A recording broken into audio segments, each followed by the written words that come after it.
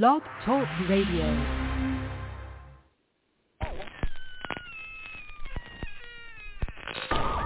Ladies and gentlemen, boys and ghouls, step right up. Behind this curtain lies a ghastly concoction of delight, horror, fantasy, and terror. Your every wish is our command. Your every whimsical desire brought to life. But I'm warning you, there's always a price. Welcome to the greatest show on earth!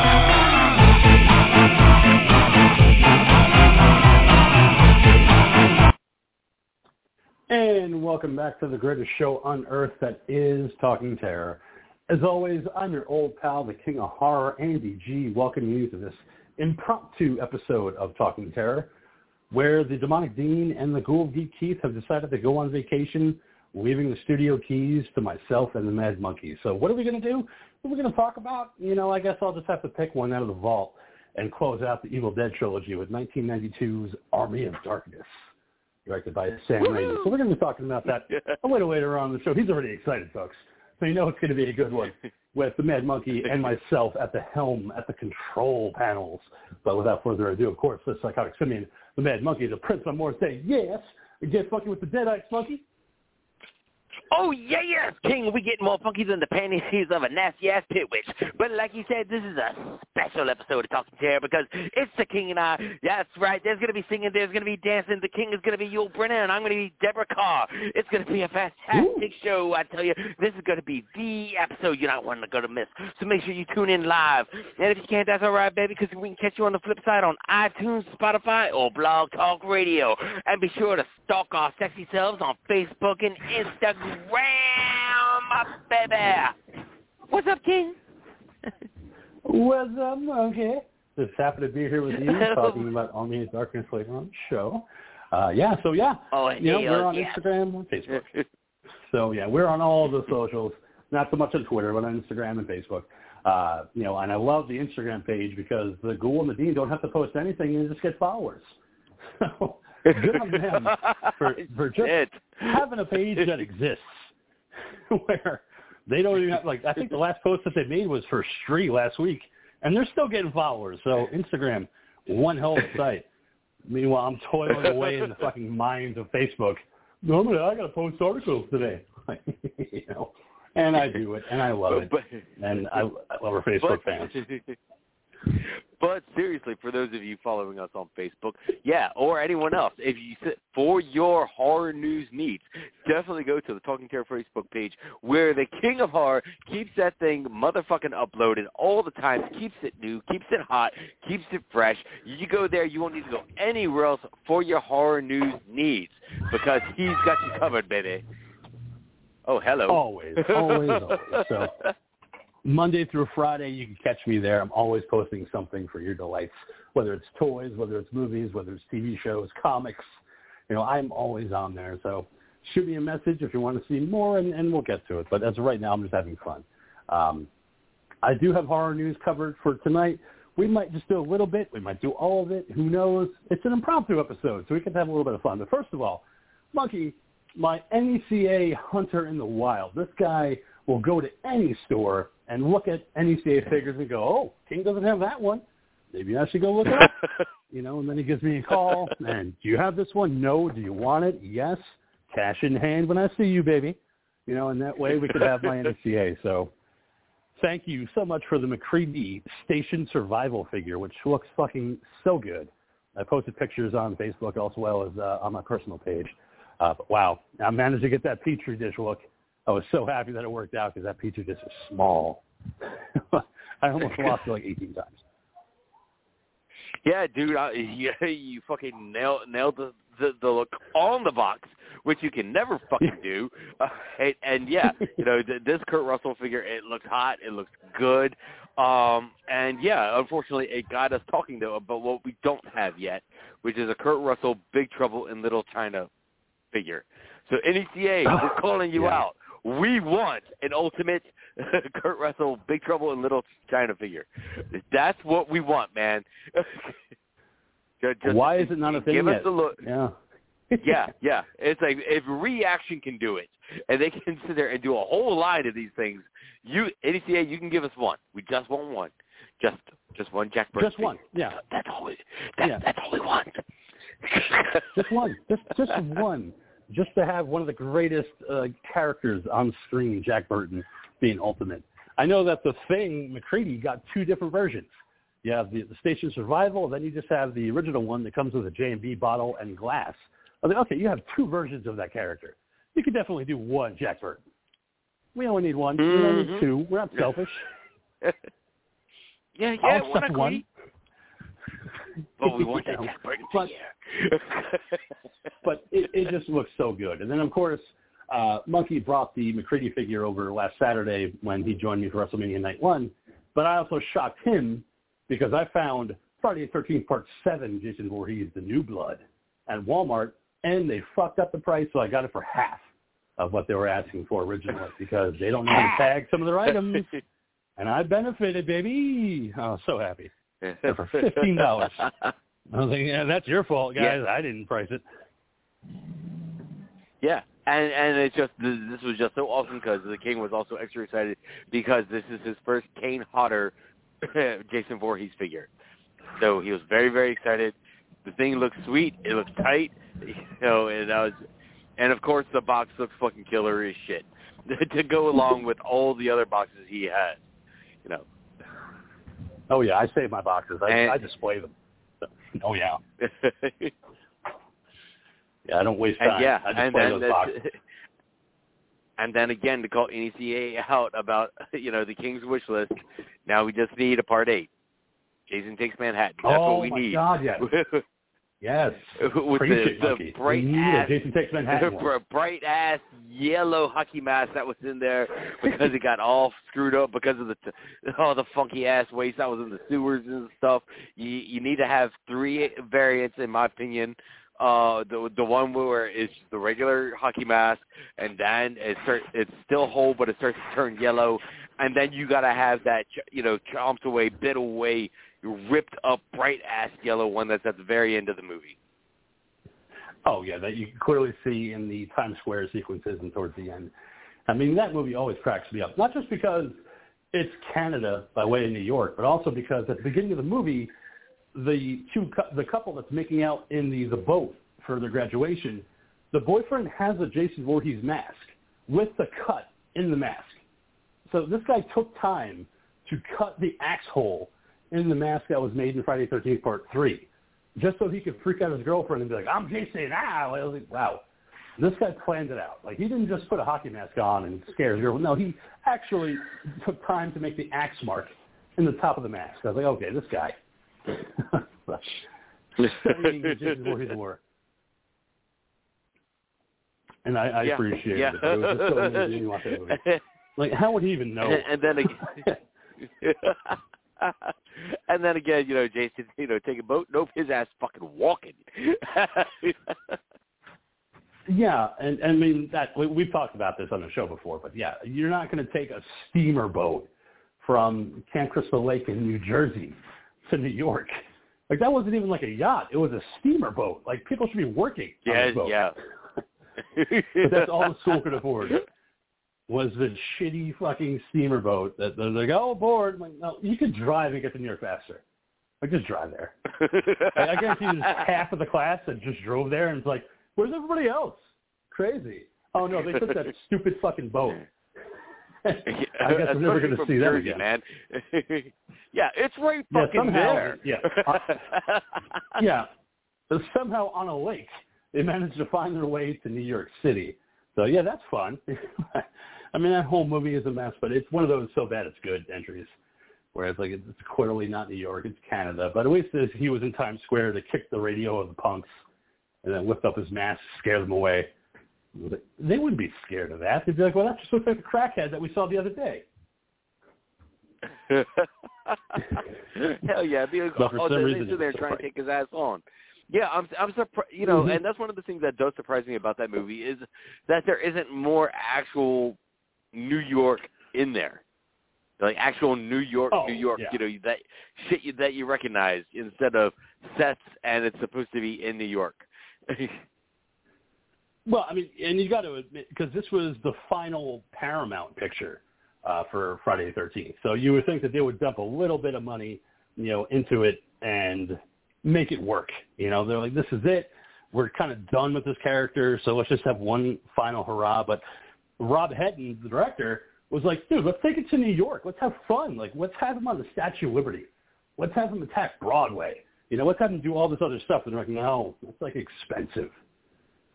So let's just go to Canada and film in some alleyways, but we'll say it's New York, and no one's going to know the difference. They're not going to notice. They're just going to be like, oh, it's cool. It's New York. That's what it looks like. So, I mean, in the script, he jumps off the top of the Statue of Liberty. Never made it into the movie because he was on top of the Statue of Liberty in the script and jumps off of it, because he could teleport in this movie. So he could show up wherever he wants. So, yeah. So he Statue of Liberty, Broadway. He went to a Broadway show, and he invaded a Broadway show and jumped onto the stage and killed a bunch of people. So, Rob had a lot of good ideas, but wouldn't it have been for him to show up like a show of cats? He just shows up and just starts mowing people down. Oh, dude! Especially when they start going memories, and he just hack, slash. Fuck this shit. These aren't real cats. What the fuck is this? It's not. So, it's not better than Cats. I'm not gonna go see it again and again. Jason's a Les Mis fan. So he's not a Cats fan. He's a Les Mis fan. Les Mis are Rob Lowe.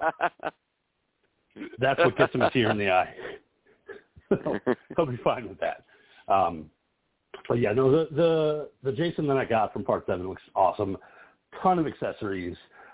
They do also have an alternate mask that's cracked open, so you could display it with his cracked mask open and his face screaming, at the screen, like we see Tina do to him in the movie. I don't think I'm going to display it like that because that mask is just too flimsy and doesn't look good. So the way I have it now looks like the box art for the video game Friday the 13th, where he's holding the axe over his head, just about to take down one of the characters. So it's awesome. And I did get more discs for the characters to stand on, but I kind of fucked up, but it worked out in a way where they're black discs, so they're not clear, and I think that makes them look so much more badass with the black discs that they stand on. I was like, you know what? I'm kind of glad I messed up because they look so much better on black than they do on the clear ones that I got a couple months ago.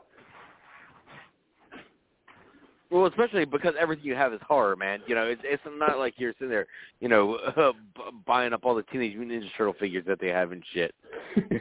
No, I'm getting the horror ones. I'm getting the good ones. So, you'll see when you come over on Friday. I put a couple of them on the black, and I think it looks so much better. But again, I'm very happy with those NECA purchases over the weekend. So let's get into some horrors. Unless you have something you want to talk about, Monkey. I don't want to take the spotlight away from you. It's our show tonight. We can do whatever we want.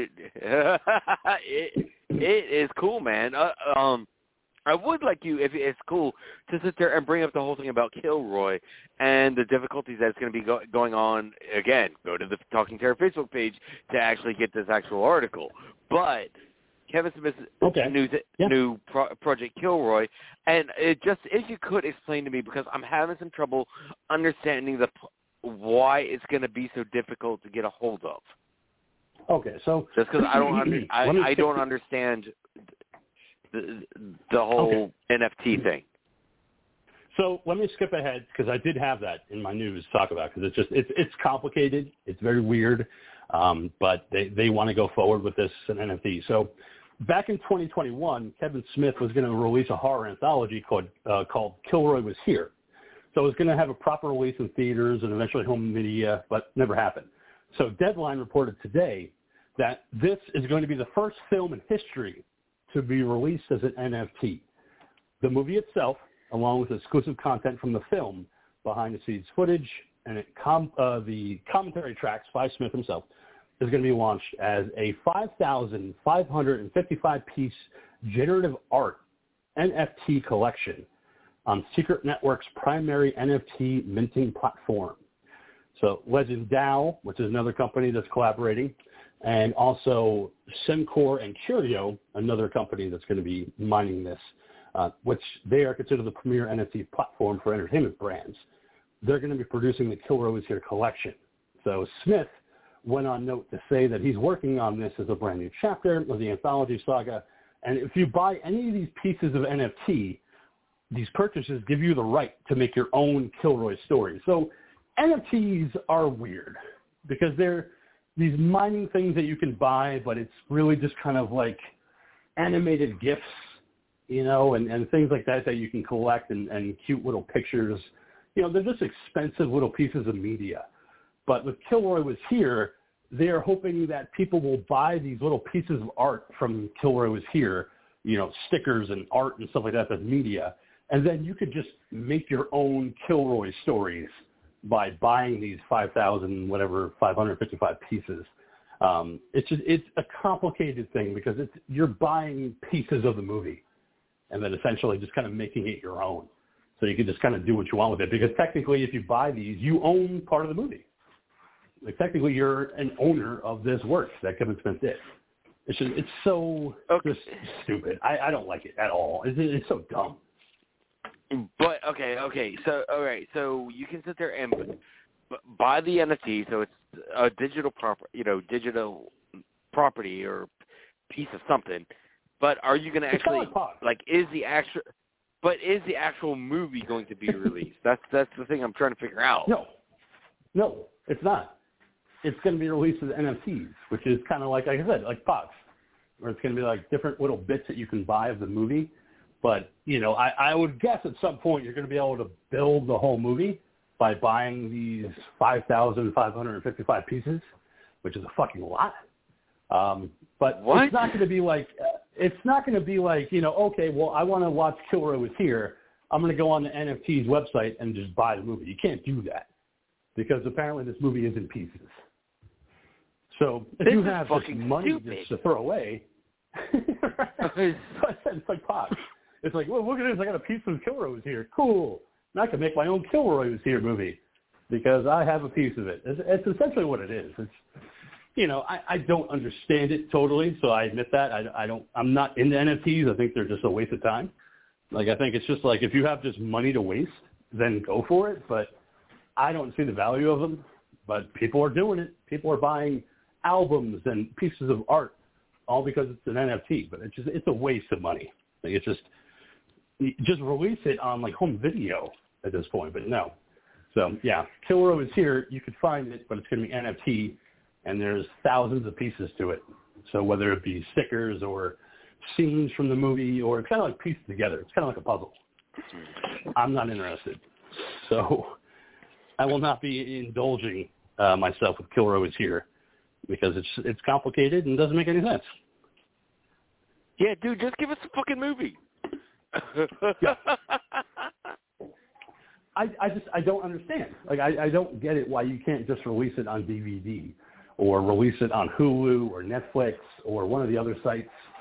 Like, I don't understand the point of releasing it as an NFT, which is aggravating and just complicated. I don't know if he sought out places to sell it to or if somebody just got in his ears like, dude, NFTs are the next big thing. You got to put Kilroy Was Here on an NFT. And he's probably like, cool, all right. No, it's not cool. Because you're looking for people that have expendable funds. Like, I don't have that kind of money to spend on that. I would just rather buy the DVD when it comes out. But no. So, yeah, it's a complicated process. Like you said, Monkey, the article was up on the Talking Dare website. You could delve further into that. But that's just the general thing that I got from it. It's going to be bit pieces. Man. I don't know. You know what? There's people out there that buy NFTs. I've heard of them. I don't know anybody personally, but I've seen it online. People buying these NFTs, and it's just not for me. So I'm going to spend all this money to have a GIF on my phone of a taco wearing a hat and on a skateboard. Well, shit, man. We ought to sit there and make our own fucking Terra NFTs then, man. And get some funding for this damn show. Yeah, we would be the least funded NFT. I mean, nobody buying NFTs from us. I mean, we don't know what this is. We don't know either. Let's figure it out together. It's going to be a journey. Yeah.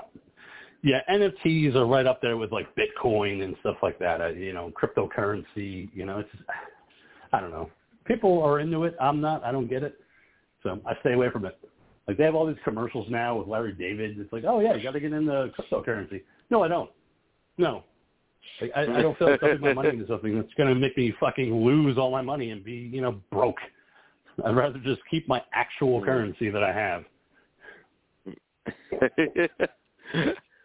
I will admit, I do play with the Diva, and I do play a little bit with the douchebag coin or whatever they call it, the Doge or whatever. We play with that on the side just for fun. But it's literally just a thing of hey, here's $5, go buy some, and then go see what you can do, Diva. Go have fun. And then her like a little kid, she's like, "Ooh, I can buy like 500 Doge coins." I'm like, yeah, whatever. It's not actual currency. Like I don't know what you're doing. Like, I've heard of Dogecoin. I'm all right. I like green pieces of paper with dead presidents on it that I could exchange for goods and services. That's what I like. Or lap dances. Or lap dances, or hookers, or cocaine. Whatever I decide to spend my money on. But at least it's going to a good place. Like it's not disappearing into the internet where I'm like, where'd my money go? Well, I don't know. But it's here. That's the cryptocurrency market. Like, oh, I don't like this at all. Oh, like, no. Oh, wow, wow. I'd like to get some. I know. It's terrible. So, yeah, that is Kilroy Was Here. Like I said, the article's up on the Facebook page. You can check that out. One thing I wanted to talk about is that next Tuesday, April 12th, the Pitt Archives of the University of Pittsburgh will be hosting the first ever public screening of the lost George A. Romero film from 1994, Jacaranda Joe, that I talked about not that long ago on the show. It. They did, and they put it together. It's an hour-and-a-half movie. So they're going to be having a public free screening on April 12th from 7 p.m. to 8:30 p.m. Eastern Standard Time with a Q&A with the Valencia Community College in Florida students that helped make the film with Romero. So it's completely free. You don't got to pay anything. You just have to go to library.pitt.edu to get your ticket. That's Pitt with 2 T's. I already got my spot. So I am looking forward to checking out this lost found footage movie that George Romero shot in 1994 called Jacaranda Joe, which is kind of like the swamp monster in Florida. Dude, that's awesome that they were actually, because I remember you talking about this, and they were working on it. They were trying to find pieces and restore it, and it's cool that they were actually able to finally find enough material to build it together and to actually put a finished project out there and, finish up one of Romero's visions. That's really fucking cool. It's so cool, and it's so cool that it's fucking free, everybody. You don't got to pay nothing to go see Jacaranda Joe. All you have to do is log on and register. It takes 2 seconds. So if any of you guys are George Romero fans out there and you want to see the stuff that he was working on that never got made in the theaters, this is your chance. All you got to do is register. It takes 2 seconds. I can't wait. Like, I am ready for April 12th and to see Jacaranda Joe and see what he made that was thought to be lost to time. Yeah, that's just really fucking cool. And again, the fact that the university is still going around trying to preserve, restore and preserve the works of George A. Romero is just, again, really fucking awesome. It's so cool. I'm hoping one of these days I can make it out to the University of Pittsburgh and see the George A. Romero collection, all the scripts, all the stuff that they've curated that you can actually go see. You just have to schedule a time. So I'm hoping one of these days I can actually go do that and sit down with all the scripts and all the things that they have and just look at what George is working on in between movies. Mm-hmm. I didn't know like it was a section that was open to the public. Yeah. Yeah, they intended to open it up to the public so that you could go in and see these projects and weave through them and then check them out and see what he was working on when he wasn't doing one of his studio projects. He's got tons of them. Plenty to check out. That is really, really cool. Dude, you should totally take a trip. Do that and then shoot across the lakes and go to Canada. Yeah, that's it. And go visit where he is laid to rest in Canada. But make a quick pit stop at the Evans City Cemetery and, of course, Monroeville Got to stop at the mall, pick up some things. See that bus at the food court. Pay my respects to George.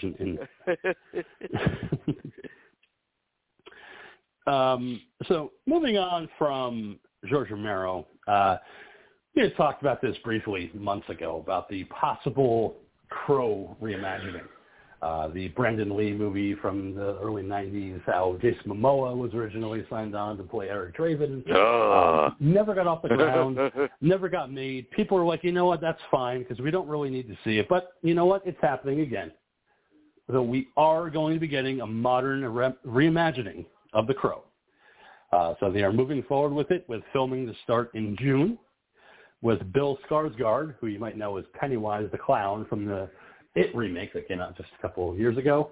He's going to be playing Eric Draven, and also we have FKA Twigs, who is a Grammy-nominated singer-songwriter, who's also going to be starring as his fiancée, with Rupert Sanders directing. He did Ghost in the Shell and also Snow White and the Huntsman. So you are going to be getting The Crow reimagining, folks. All the God girls across the land this week. Oh, man, those credentials for director are not that great.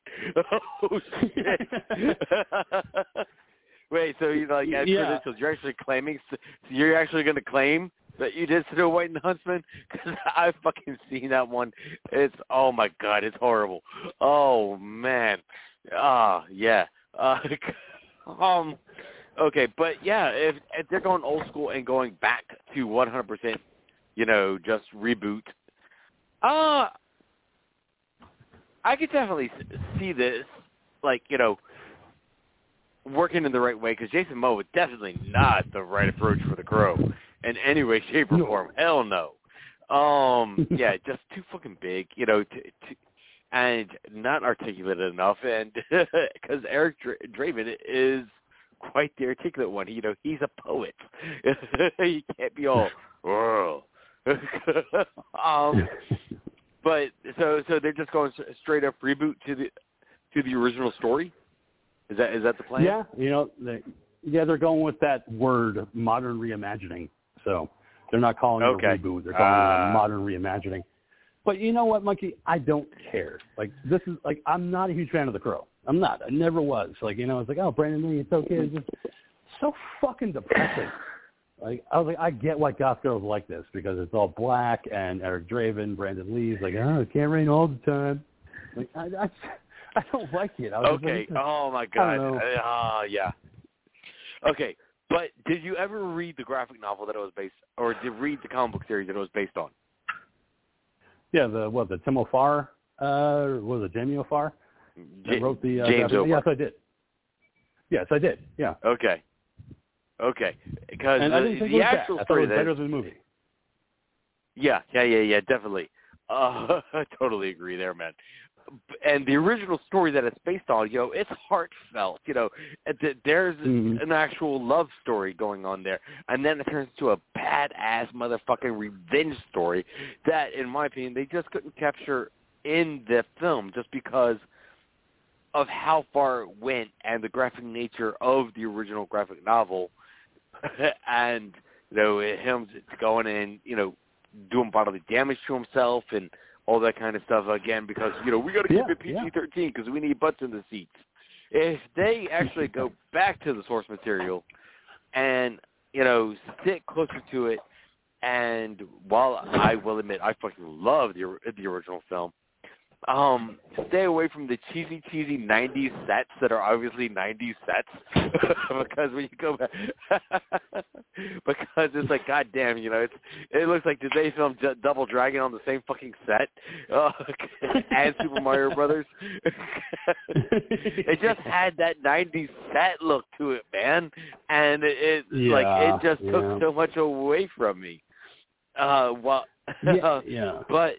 I could definitely see myself getting excited about this if they're willing to go back and revisit the original graphic novel and do it right, and don't try and make it PG-13 or give it a hard, really pushing it with the PG-13 on the edge of art, but you have to do that with The Crow. And this time, let's give it a real soundtrack. Let's not give it a 90s grunge soundtrack, okay? Yeah, Nine Inch Nails, you can stay away this time.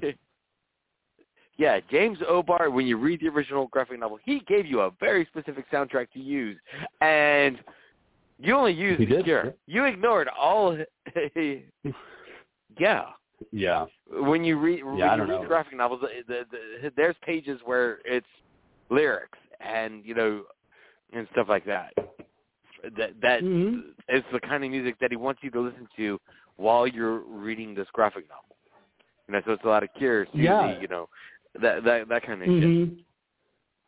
Yeah, you're completely on the mark with the graphic novel, and what he did. But just like The Crow, like I saw it years ago on VHS. I just couldn't understand why people liked it.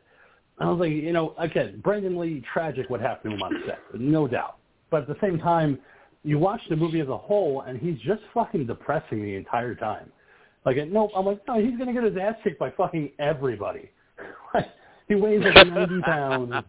He's not going to be able to fight these guys. But yet, all of a sudden, he becomes the fucking Punisher, and he's able to just defeat all these gang members, like, with no problem, because he's back from the dead and ready for revenge. And it's fine. Ernie Hudson was good. Bai Ling, all right, I could do without her. But no, I think that the sequel was better. I like Crow, City of Angels, much better than the original Crow. Because the Crow City of Angels was fun. Like, they were having fun with what they were doing. Iggy Pop's in there, Thomas Jane's in there. It's just, I had so much more fun with that sequel than I did with the original Crow. I was like, so if they want to remake it, fine. Use that soundtrack like James O'Barr had. And you might have something. Make it violent. Like you said, inflicting damage on himself. Like, that's great. I mean, the only thing in the original Crow is he gets shot in the hand. He's like, woo, look at me. I can regenerate skin like a Wolverine. Yeah. So I know you love The Crow. I mean, I'm not trying to bash, you for liking The Crow, but yeah, me, I could do without it. I like it, but it's like one of the things. It's like Starship Troopers, where it's like I love the book and I love the movie, but I also consider them two completely different entities. I don't think one is really that well interwoven into the other, and it's okay to like them both separately, but don't sit there and you like one, you have to like the other. But if you're gonna sit there and do a reimagining, read your source material and do your work, do your homework, and do it right. Yeah, absolutely. So, I mean, I'm looking forward to seeing it. I mean, I like Bill Skarsgård. Like, ever since I saw him as Pennywise, I'm like, okay, Tim Curry, that's not Pennywise, but at the same time, did a great job. As that character in It, Chapter 1 and 2. I enjoyed it, when he could do it with his face. So I'm looking forward to seeing what he brings to the table as Eric Draven. Hopefully they could bring the hard R of The Crow, which needs to be seen. Like, no PG-13. Let's make it hard R. Let's get it violent. Let's get it dark, brooding, like what we need to see. So we'll see. Like I said, the shooting begins in June, so I'm sure it's going to be a 2023 release. Okay, so, Mike, you know me. I like collecting my home videos. I like my collection of DVDs and Blu-rays. But I'm also a huge fan of shot-on horror movies from the 80s, 90s, and early 2000s. So a week ago... shot on video? Yeah, shot on video, SOV. Like a camcorder, you're making a movie like Sledgehammer, Blood Lake, Boarding House, so many titles that I could just rattle off that are SOV horror. So Wild Eye Releasing, which is a home video label, decided that they're going to branch out with a sister label called Visual Vengeance. It's going to be a collector's Blu-ray label dedicated to vintage and sometimes overlooked micro-budget genre independents from the 1980s through the 2000s. So the upcoming slate of releases will span underground genre history, including action, horror, and sci-fi titles, and will feature SOV, Super 8, 16mm, and 35mm lens movies. Those primary focus will be shot-on-video movies of the beloved VHS and early DVD era right in the heart, because I love those movies, because back then, if you had a camcorder, you could make a movie. And they released them, whether they were good, whether they were bad, they got released on the different titles. So first up, for pre-orders in July, are 1997's The Necrophiles, which is an American video nasty. I mean, this fucking movie is just bizarre and weird and shot on home video. You need to see it to believe it. I saw it years ago, and I was like, I can't believe these people made this movie because it's just so wild. So they're going to be releasing that on Blu-ray with a ton of stickers, including a home video card that comes with it, a laminated video card, so you can add to your collection if you're those type of people. And you know I am, so I'd love to have that. But also, the one that I'm most excited about, 1997's Bloody Muscle Builder in Hell, which is also known as Japanese Evil Dead. I mean, this movie is fucking wild. It's a huge bodybuilder in Japan going into a haunted house and battling ghosts, demons, and zombies. It was a movie that it was hard to access back in the day. Like, you need to know people. So I saw it on bootleg back in the early 2000s on VHS, and this is the first time it's getting an official North American Blu-ray release with, again, stickers and different things like that. But it's also coming with a stress ball that's in the shape of a barbell. So if you're interested in that type of stuff like I am, you're going to want to get the collector's edition of Japanese Bodybuilder in Hell, which is just an amazing, fucked up movie that they also call Japanese Evil Dead, so that people would go see it because they think it's attached to Evil Dead, and it's not. And anyway, that's what they called it, just to get people to watch it. And that's awesome, though, that you're saying that they're also tapping into the SOV films of the science fiction as well from the 80s to the 2K as well, because I can't tell you, like, how many bad science fiction movies I've, like, watched over the years that I've tried to cover for Science Fiction Sunday on Talking Terror, but it's just so hard to find a copy of stuff and bring it out there. And it's like, I've seen so many bad, like you, I've seen so many just bad science fiction movies versus your bad horror movies, and it's cool that they're going into that vein as well and looking for those movies that were those really, really good, but because they were really, really bad VHS rentals that no one else fucking knew about except you. Yeah. And what's great about Visual Vengeance is that they're releasing both of them on Blu-ray, both Necrophiles and Japanese Muscle Bodybuilder in Hell, for $20 a piece. So you can get them $20 a piece. It's not that bad. But if you want to get the deluxe package, which is the one that I'm probably going to end up ordering, for $40, you get both movies plus that stress barbell in the collection, plus all the stickers, plus the video card. So for $40, you can get both movies and also the stress barbell and the stickers and the video cards. And I was like, holy shit, okay. I mean, I've seen Arrow release movies at $60 a pop. Just I was going to say, man, I've bought you Arrow releases that were $60 a pop, and I was like, what the fuck is $60? And I was like, well, it's the King's birthday. And I was like, holy shit. The balls on Arrow to sit there and charge as much as they do for DVD releases. It's like, yeah, I understand. It takes money to get the rights, and then you got to sit there and actually go and, go through the process of cleaning it up and actually releasing it. But still, $60 a pop. Yeah, it's the balls to release. I mean, I've bought Arrow releases in the past, that have been like that, where it's like $40 or $50, but it's because it's a movie that I really want to have, in my collection. But there's other releases where I'm like, no, I'm good. Like, I have the DVD of that. I don't need the special edition, on Blu-ray. I'll be happy with my DVD of that movie. I just went to the Dollar Tree the other day, and I managed to get Vampire's Kiss, Satanic Panic, and One Shot of the Dead for $1.25 a piece. What? 3 fucking movies, and the One Cut of the Dead is Blu-ray, Satanic Panic is Blu-ray, and Vampire's Kiss is the DVD. I got them all for $1.25 a piece. I was like, this is great. Damn. I was like, thank you. I was like, this is wonderful. Nice find. But I do have to appreciate the home video release of Satanic Panic, because on the cover it's just called Panic. I guess because they were too afraid to put Satanic Panic on the cover, so it's just labeled as Panic. And I was like, that's just fucking great. I was like, that alone is great. The disc itself says Satanic Panic on it, but when you look at the actual package, it's just, Panic. I was like, somebody got scared. Oh, but that means when you file it under P, or are you, because of your OCD, you're going to file it under S, and then it's going to throw you off because your OCD is going to kick in. But then your OCD is going to kick in, going, okay, it says P, but it's over here in the S's. It's going to mess with you, man. I know it. It's going to screw you up, man. It's going to just cause a panic all in and of itself. I mean, the disc I got the other day that you know about, I was like, shit. Now I got to rearrange my whole fucking collection just to fit this one in. I was like, it's going into the D. I was like, but now I have to fucking take all of them out and I have to re-fucking file all these. I was like, it's never done.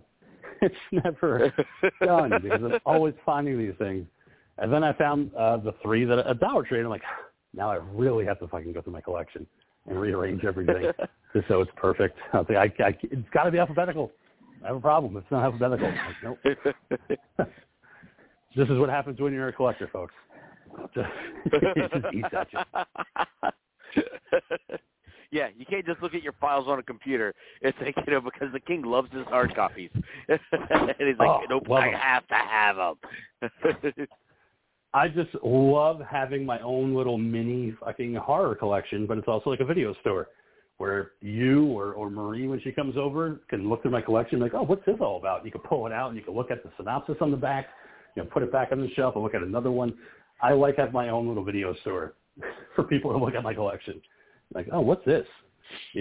I get so much joy out of that when people come over and look at my collection. I'm like, oh, look at this movie. I never heard of this one before. Like, oh, we can put it on. Just walk it right over to the DVD player. Yeah, unlike the Ghoul. The king is willing to do some walking. Yeah, the 3 steps it takes to get to my Blu-ray player, I'm happy to do it because it's going to expose somebody to a new thing that they never saw before. And that's the whole point, is having all these movies, not just because I love them, but also because if somebody comes over and is like, I never heard of this one, let's watch it. Sit down, grab the popcorn, grab the soda, let's watch this movie. You might not like it, but at the end of the day, you saw it. You could say that you watched it. Like I said on the show, I exposed Marie to Friday the 13th Part 6, Jason Lives, and she fucking loved it. And she is not a big horror fan, but she loved the comedy of it, and she loved the slapstick comedy. She loved that it wasn't taking itself too seriously, that it wasn't too gory. I was like, see, horror movies can be fun. They're not all gore and just blood and violence. They can be fun, and you can have a laugh, and not be scared. That's why I love those type of movies. Like, Halloween 5 with the bumbling cops. That's the clown music. Womp, womp, womp, womp, womp. Like, come on. Like, are we watching a horror movie or a comedy? I love that aspect, that you could expose somebody to a horror movie and they were like, yeah, that was kind of fun. That wasn't too scary. But speaking about movies and new ones, one thing that I think about me, Monkey, is that I love my Lifetime trash. My Lifetime trash movies that come on in the summertime where it's like, a single woman raising a kid. She has an affair, and then she kills that guy and buries him in the backyard. It's like, I love trashy Lifetime movies. I know Rebecca McKendry did one called Psycho Granny that I fell in love with. I was like, this is great because it's just so silly and over the top, but I love it. So this summer, they're going to be releasing a whole bunch of them. So they're coming hard with the original thrillers. And there's one I'm really excited about the suitcase killer. Melanie McGuire. Do you know about this one? A real-life killer named Melanie McGuire. No. Okay, so take yourself back to April of 2004. Melanie McGuire in New Jersey was living with her husband, wasn't quite too happy with that relationship. I mean, she had kids. She was a housewife. She was a nurse at a clinic, just trying to live the American dream. And then one day she fell in love with a guy that was a doctor at the clinic. And, I could cheat on my husband, I could have sex, I could have fun, but it wasn't enough because she wanted to start a new life with this doctor at the clinic. So what does she do?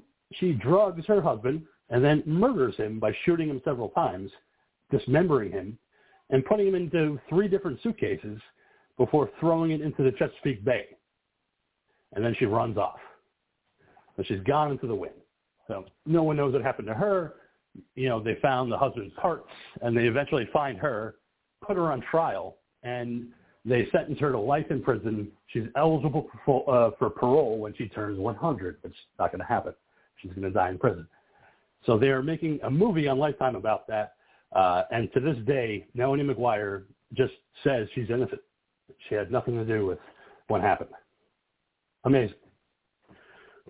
So we're going to get to see that movie this summer on Lifetime. I can't wait. But still, if you're going to sit there and do that and put some rocks in the fucking suitcase so they don't come up. Come on. She didn't think of that. So, and also, I was going to say, I think we do have a caller. So, hey, listen, Mikey, just me and you. Let's take a caller. This is a... Oh, sweet. 323 area code, 323-763. What's up? Yeah, my name's Joe. You guys are talking about horror movies. Hey. Joe! What's up, Joe? Oh, man, we missed you. Where have you been? Well, you're thinking about it's nice to get that kind of welcome. I should come back every day. Well, yeah, every week. You got a spot. Yeah. Hey, you know what I was thinking? Were you guys talking about the different genres of horror films like one show ago? We always talk about the different genres, man. It's what we do, baby. Oh, you do? All right, because I wanted to know, yeah? Because I wasn't sure if it was your show or not, and the conversation was interesting, but I wasn't able to get... Joe, the only answer is we are the only horror podcast that you listen to. That is the correct answer that you should be giving on this show. I see, and somebody would treat your delusion in just a minute, but that's okay. Awesome. Have you guys ever broken it down into different categories? You probably have, but I haven't been around to actually hear the conversation. Let's say the horror films from the 1920s where there was no sound, to the 1940s, for example, and from the 40s to the 60s and 60s to the 80s and so forth, because you guys had me thinking. When I drove by and heard you guys talking about it, and I think it's probably near the end of the show or so, I wanted to call back and find out what you guys thought about it. But since you guys talk about it all the time, I guess it would just be a ritualistic conversation. No, you are cool. It's cool, man, because that's the thing about our show, and is one of those things that we like to sit there and reiterate and put it out there is we don't stick to one genre on this show because every week we change the movie according to who chooses the movie, but also, especially the King and I, no pun intended, always love all genres, but also all the decades of horror, because my wife and I, she's a big, huge horror fan of silent horror, and especially the Universal monsters. We have this in our hallway. We have a giant poster, or actually like two posters from Metropolis. Because we love that movie. One time not too long ago, we covered the silent Hunchback of Notre Dame. We've gone back and covered and we've gone back and covered black and white movies like Manos, The Hands of Fate, and things like that. It's me personally, I really, really, love the old black and white stuff, especially the Universal Monsters stuff. But and that's the thing about horror is, different decades, different generations, different genres always coming up, and that's what makes horror so great is that it's a constant evolution of the craft, and it's always bringing in new people. And one of the points of our show is for us to bring that stuff up so that the new people coming in and our screamlings learn about the films of the past, as well as not just embracing what's coming on Netflix right now. All right, that was a long-winded thing. King. Well, I want to know, Joe, when are you going to pick a movie for us to talk about? Because you always talk about the silent era and the movies that you like. Pick one movie, and we'll cover it. We'd love to hear your thoughts on it. Let me see. One really good horror film. I can't say that I found any to be one above the rest. One that really scared me. Two that really scared me. I don't know if I probably talked about it on your show with two of the Frankenstein movies. Mm-hmm. Yeah, you did. Bride and I did talk about it. Frankenstein.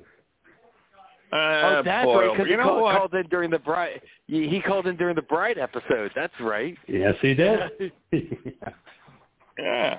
Well, I was thinking, because you mentioned the evolution, and it is an evolution. When they had Universal Studios, and they started off with Boris Karloff and playing Frankenstein, which I think was the best Frankenstein ever. Better than Lon Chaney, better than Strange. I forget his first name. Yeah. His last name was Strange. Better than anybody. And I think that was Boris's best role ever because he kept his mouth shut. And he actually emoted well in all of that makeup. I could feel his particular aspiration to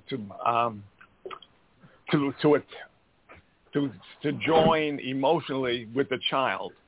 And then when I saw the movie again when I was older, when he picked up the child and threw the child into the stream, he wasn't trying to kill the child. He was trying to play with the child.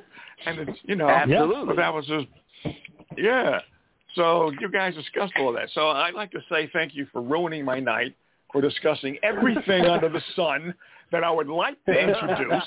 But you guys have been talking about it for years, so what can I contribute? Nothing. Oh, please, well, Joe. We love when you call in. Yes, but at the same time, it's like we have been around for a while. We do have over 350 episodes, in our vaults. No kidding. And I'm not saying go back and listen. No kidding. And I'm not saying go back and listen to them all, but they are available, on iTunes and Spotify and Blog Talk. But if you've got a movie that you, like the King had said, where it's like, you really, really think this movie should be covered, think about it, and, call us back or message us on the Talking Terror Facebook page and be like, hey, how about you guys cover this film? Because we're always taking suggestions about films that can be covered on this show. All right. As a matter of fact, we love them because I don't usually watch a lot of. The fact is, I've kind of separated myself and divested myself from the world as almost. I don't like sports anymore because Jordan retired and poor Kobe died, and Tom Brady was a real cool resurgence of football, especially the age that he was, and finding out that he just about works out 23 hours a day, and how he goes from a championship team that kicked him off because he's no longer useful to becoming again, the MVP and the winner. So outside of those real terrific events, I see everything as just normal, and nothing really impresses me much anymore. But if I do come across a film that I think is really cool, I am going to watch it, suggest it, and give you my particular observations about it. And then I can join in on the discussion. Maybe King won't exactly steal my thunder. Well, I try not to. You're just like me, Joe. You're jaded by it all. It just doesn't work anymore. Right. You need to find that new one. Oh, well, look, guys, I'm glad you guys have the show. I won't keep you. I'll try to find a good movie to talk about. And I'll let you guys get back to what you do best, and that's entertaining people with your knowledge about horror films. So take care and be safe. Thank you so much. Okay. All right, you too, All right, Joe. Thank you so much for calling brother. In. We'll be talking to you soon, sir. Man, Monkey, Joe, he called back. Woohoo! Joe called in. Hell yeah! That's his third call. So, I mean, we have a fan, we have a caller, and hopefully, like me, he's jaded. But you know what? He's going to find that one. And he's going to be like, I got it. So let's talk about it. So we're looking forward to Joe coming back and talking about his film pick for us. We love fan picks, by the way. So, yes, like the Monkey was saying, on Facebook, even on Instagram. If you're listening and you're like, I wish they would cover this movie, let us know. We'll cover it.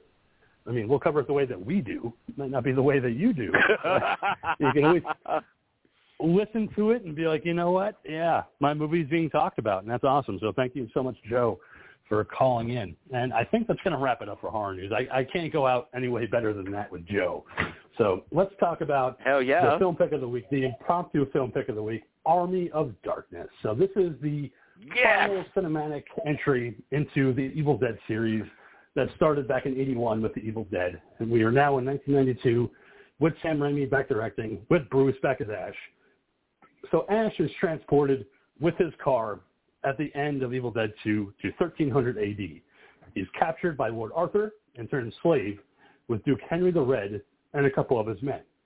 When Ash is thrown into a pit, he defeats 2 Deadites and wins the respect of Arthur's army and his people.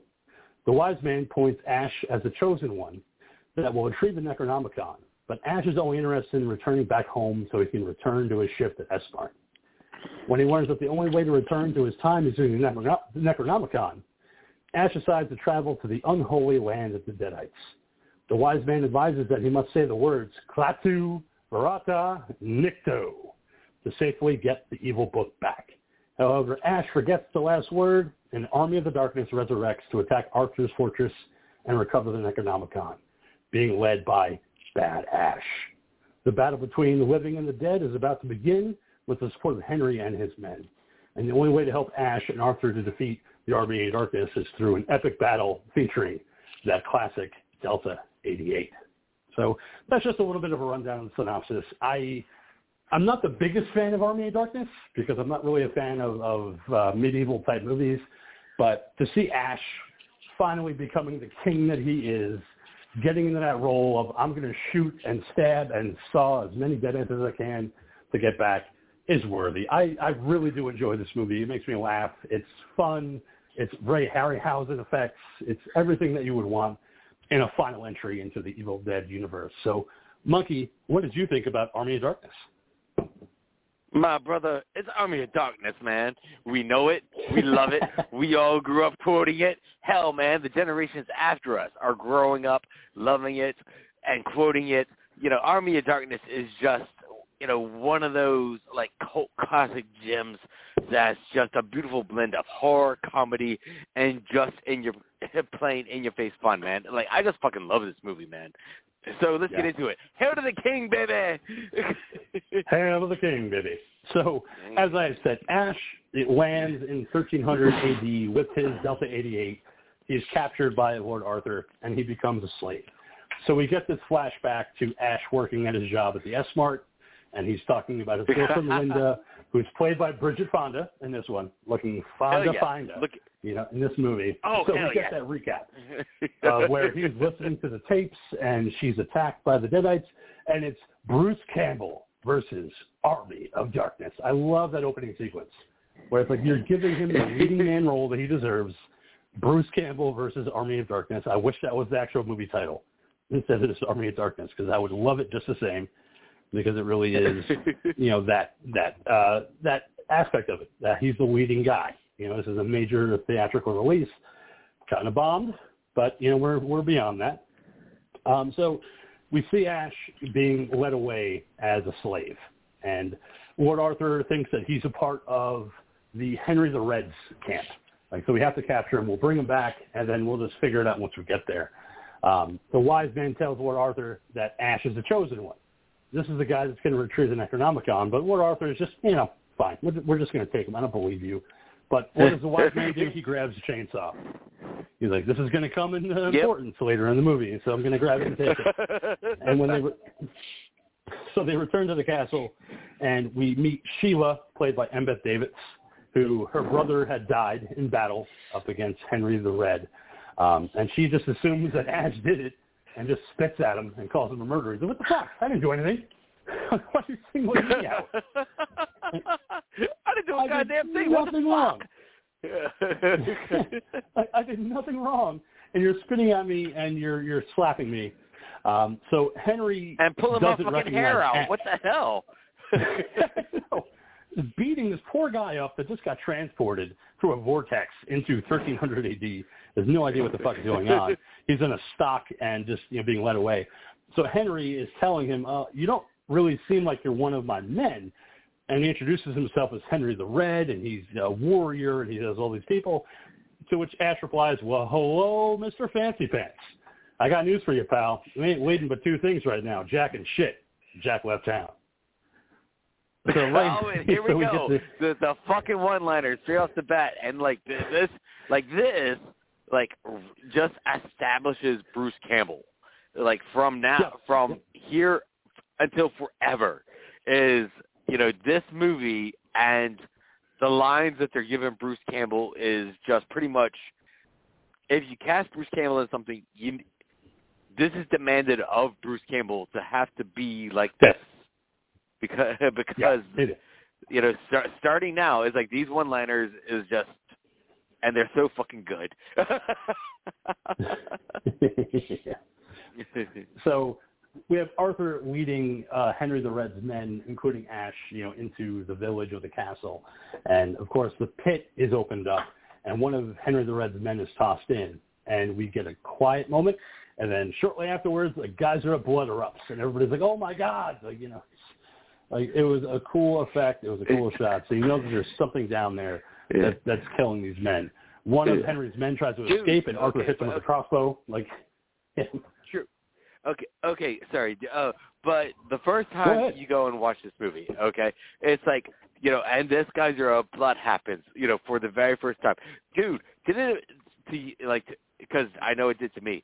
The first time you see that fucking guy, did it seem like it lasted for fucking ever when you were watching this for the very, very first time? Yes. Because now that I know you and I have seen this like over 20 times at least, you know, you know, and you're like, oh wow, that's like only 15 seconds of screen time. But the first time you see this geyser of blood coming out, it seems like it lasts for fucking ever. Just because it's just so much fucking blood. It's so much, and I was like, you know what? Because we don't get a lot of blood in this movie, so I kind of appreciated the fact that they had a geyser of blood. Just, you know, Sam Raimi behind the camera going, let's give them what they want, because there's not going to be a whole lot. And I was happy with it. So the one guy is dead in the pit, and the crowd starts to turn on Ash, and then he tries to desperately tell them, I've never seen any of these assholes before. I don't even know who they are. Like, I'm innocent. I did all this stuff. And Sheila steps up and throws a rock at his head. But this wasn't a rock. This was actually a potato, because Sam Raimi wanted these fake rocks to be thrown at Ash during production, but then he decided, because he needs to torture Bruce as much as possible, as we've seen in these movies, he decided to paint some potatoes and have them thrown at Bruce for this scene when he gets tossed into the pit.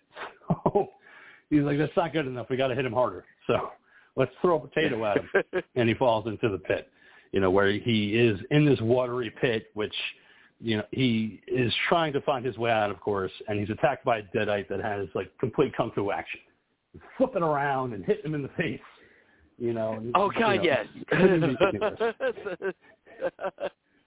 Yeah, that just comes up out of the water, funky-ass thing, and it's just, this set was just so damn nasty, just because it was you know, the set was flooded, it was full of 2 feet of water, and they never bothered to flush the set at all, so Bruce Campbell was saying, like, by the end of shooting, like, it just smelled like a nasty-ass toilet. It was just damn stank as hell.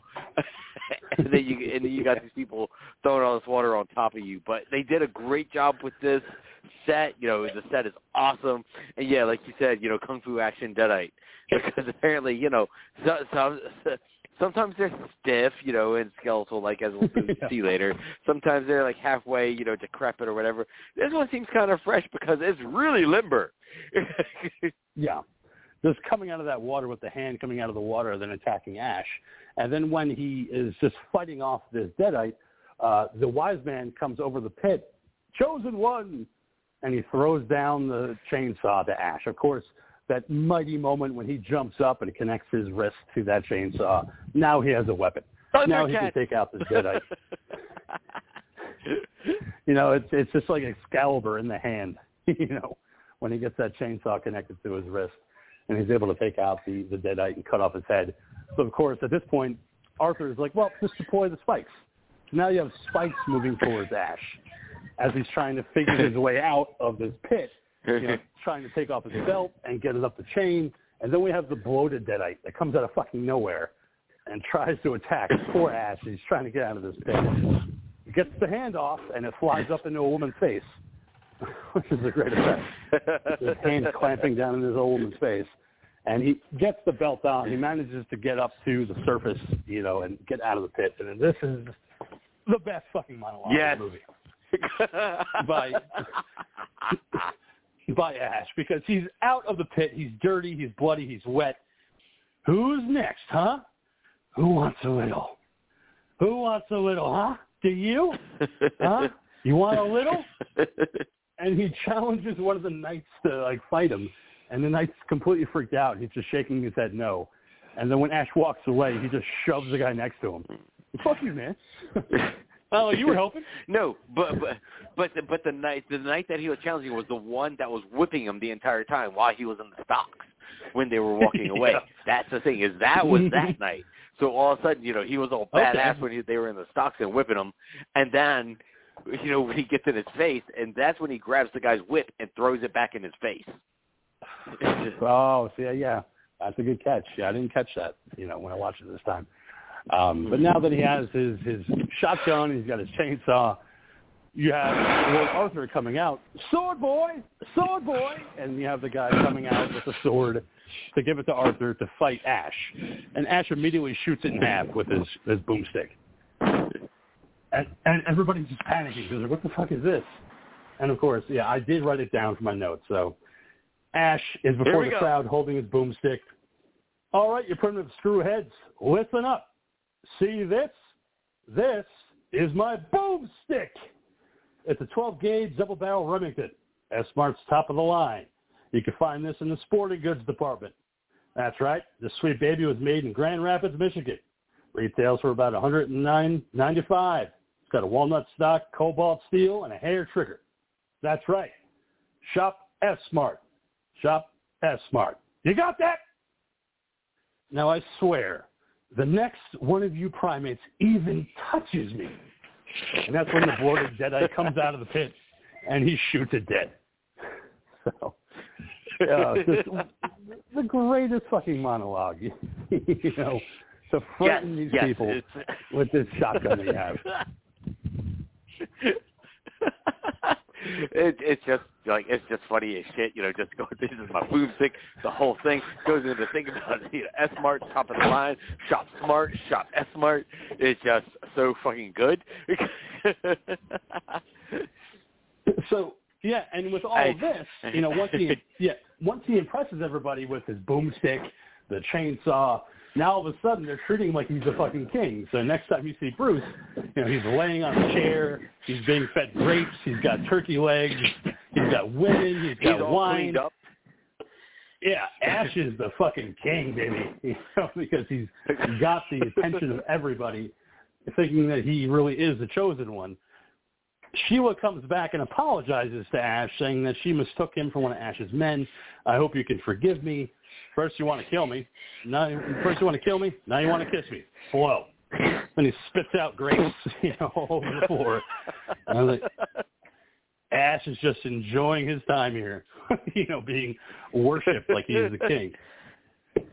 So the wise man and he's reappears. living it up, man. Yeah. No guilt at all. He's fucking living it up. He's because you've just been treated like a slave, and then you come back and then you shoot the Deadites, you have the chainsaw, so of course you're going to embellish it. So this is just Ash enjoying his time, laying around, and like, this is it? Okay. Let's just lay around and have some fun. Eat some grapes, eat turkey. He's burping openly. I love the fact that he just belches as openly as he's eating the turkey leg and the wine.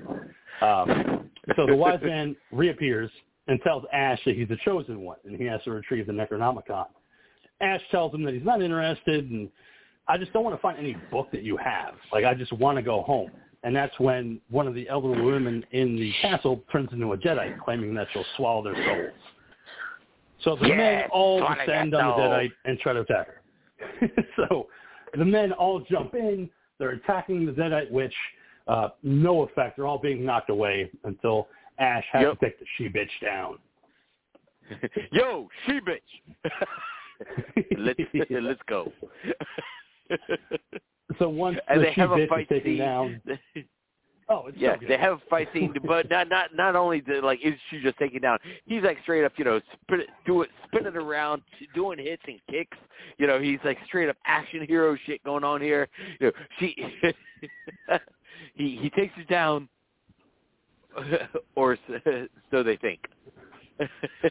So they think. And what's interesting is that the old woman that they call the she-bitch, the witch, is played by Patricia Tallman, who played Barbara in 1990's Night of the Living Dead remake. So it's kind of fun to see her in the makeup role. I know Bill Moseley shows up as a Deadite captain later in the movie, and they were both in the remake of Night of the Living Dead, so it's like, oh, kind of nice to see that.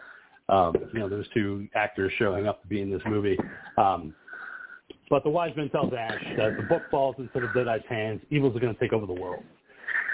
So with that being said, Ash realizes he needs a fucking hand, and so we're going to cut to a Sam Raimi montage of Ash building his metal hand. Plenty of close-up shots, plenty of fadeaways to him building his hand. Oh, I loved it. Yes, because and you have the whole thing of, again, flash, of something, flash of another thing, flash of things being built, and then when it's finally put on, he sits there and crushes a goblet. Groovy. That's right, baby. That's where the groovy comes from. Because he's building this thing, he's screwing it in, and he's putting it together, so you see the blacksmith and Sheila watching him do it, and then, like you said, Monkey, he crushes a goblet and looks at it. Groovy. Like, oh, yeah, all right, yeah, we're in this.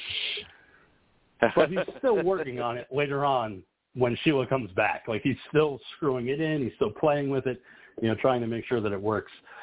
Sheila, when she returns, he tells her that the only reason he's getting his book is so that he can go home. Like, he doesn't care about the village. He doesn't care really about her because she tried to kill him at the beginning of the movie. So, whatever. Like, I don't really care about you. He's kind of being mean to her because she's saying that she sends all her hopes and prayers. He's like, yeah, whatever.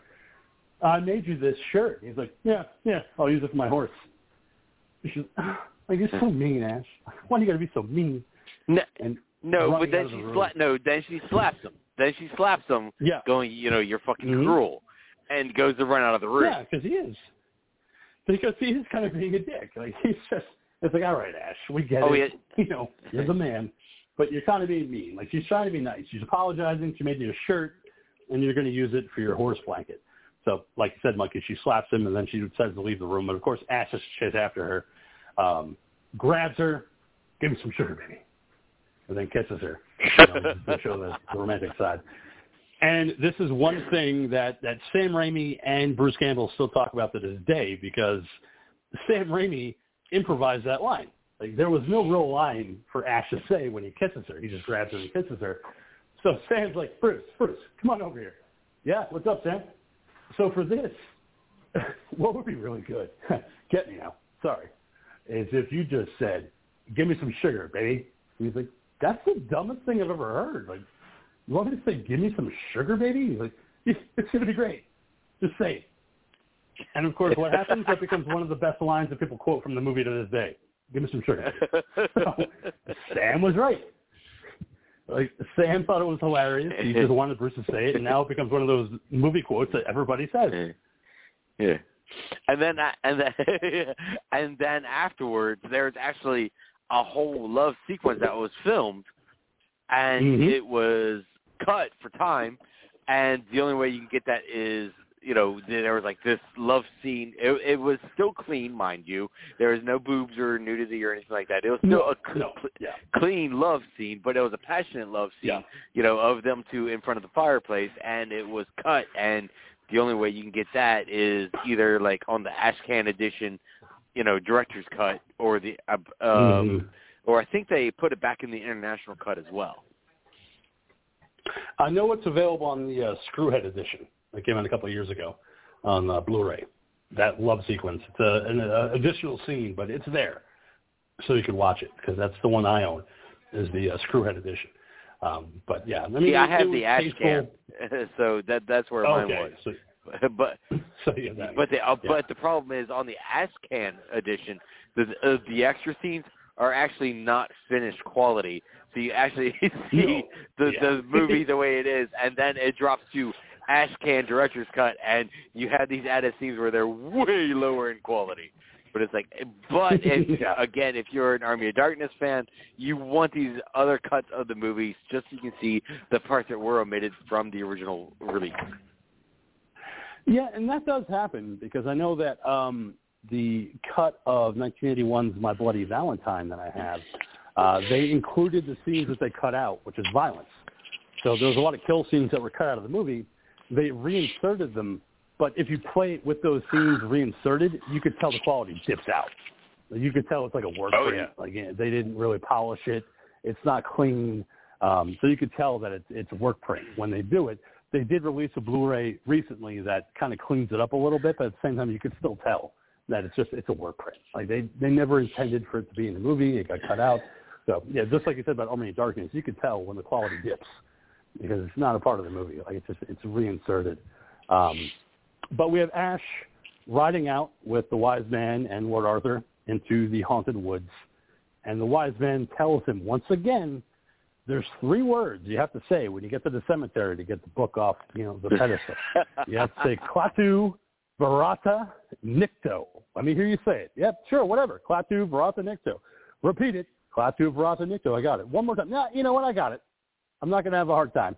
I get it. I will be right back. So wait for me here. And I'm going to go off into the haunted woods and get that book.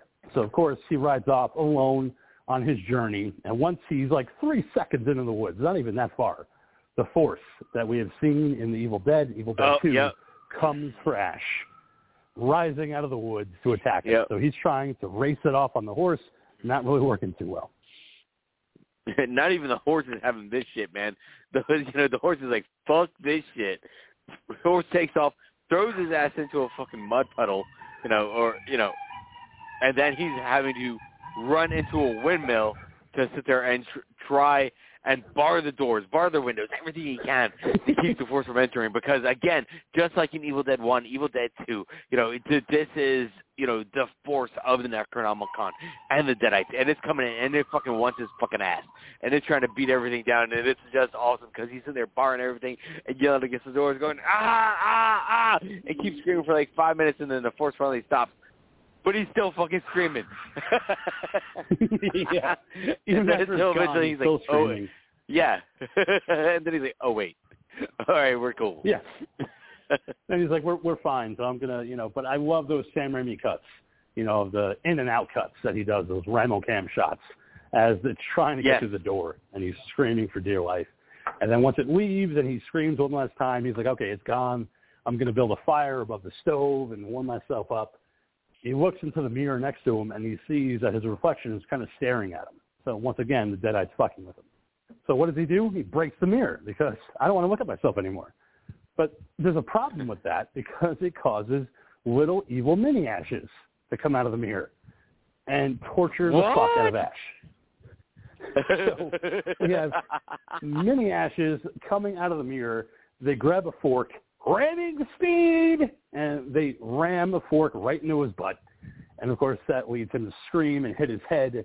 And now he sees that there's a bunch of little mini Ashes that want to torture the fuck out of him. So, he's trying to fight them off and get the one with the fork. She spears through the little door. Oh, no. And spears that one little Ash. But that leads to the other ones tripping him, so he lands on top of the fireplace and has to pry his face off of it with a spatula, the metal spatula. And this is also where we see Sam Raimi going to his comfort zone. Sam Raimi going where he's happiest of all, and Bruce Campbell is right there to do it for him. Sam Raimi is going full on Three Stooges. Oh, completely. It's like when he puts the metal spatula underneath his face to pry it off, I was like, that's Three Stooges. He's in his comfort zone. He's having fun. He's trying to chase them off, so he's, of course, going to go, London Bridge is falling down. And you didn't expect that nail to be there, did you? And my fair lady. That silent scream. But that silent scream that he lets out was fucking... It's not even a real scream. The fact that he just does that and lands on his ass. And then when he wakes up, he's like, oh, it was all just a horrible dream. But nope, he's tied down to the floor of the windmill like Gulliver's Travels. And we have many evil Ashes prying his mouth open so that one of them could dive into his mouth and go into his stomach. It's like, okay, so it's further torture. And it's kicking his ass from the inside. So he's punching his stomach, trying to get it to stop. Hey, you want some hot chocolate, do you? You want some hot chocolate? Hey, try this on for stop. and pours the scalding hot water down his throat. And he, ow! As it dies in his stomach. You know, I just does again, it like you because then he starts to get a little itchy. He's it's not poison ivy. No, because all of a sudden he pulls open his shirt, and then what the fuck did you see on his fucking shoulder? An eyeball sticking out of his goddamn shoulder blade. What the fuck? And the eyeball is just blinking, and he's scratching at it. Then he runs out of the windmill, and then you get to see that there is two heads on his body. So you have the two I actors. say, howl at the moon. And it's, oh! You know? And then they get down on all fours and do like the crab walk. It's like, where are you taking me? Where are you taking me? Like, you know, as these two ashes, you know, just run off into the woods. And then they finally stand up and split themselves. So now you have good Ash and you have bad Ash. So you have one evil, one good. And you have bad Ash kind of laughing at him. Little goody two shoes, little goody two shoes, and just punching him in the face over and over again. Until he gets the boomstick and blows off Bad Ash's face. So once he does that, good, bad, I'm the guy with the gun.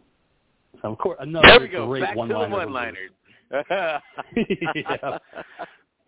So Ash drags Bad Ash back to the windmill and dismembers him with the chainsaw before doing what Ash always does. And I got to hand it to Ash. He is fucking great about burying people. Like, once you're evil and he has to kill you, he's going to give you a proper burial.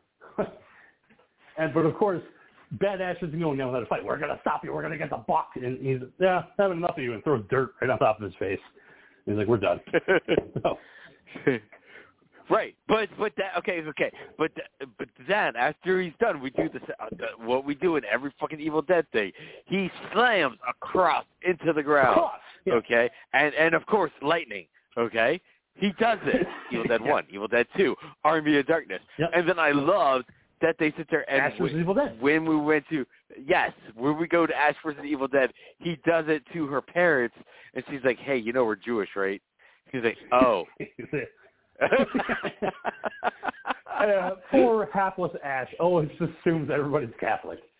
And everybody's except for he's like, oh, they were? All right, well, I did my work.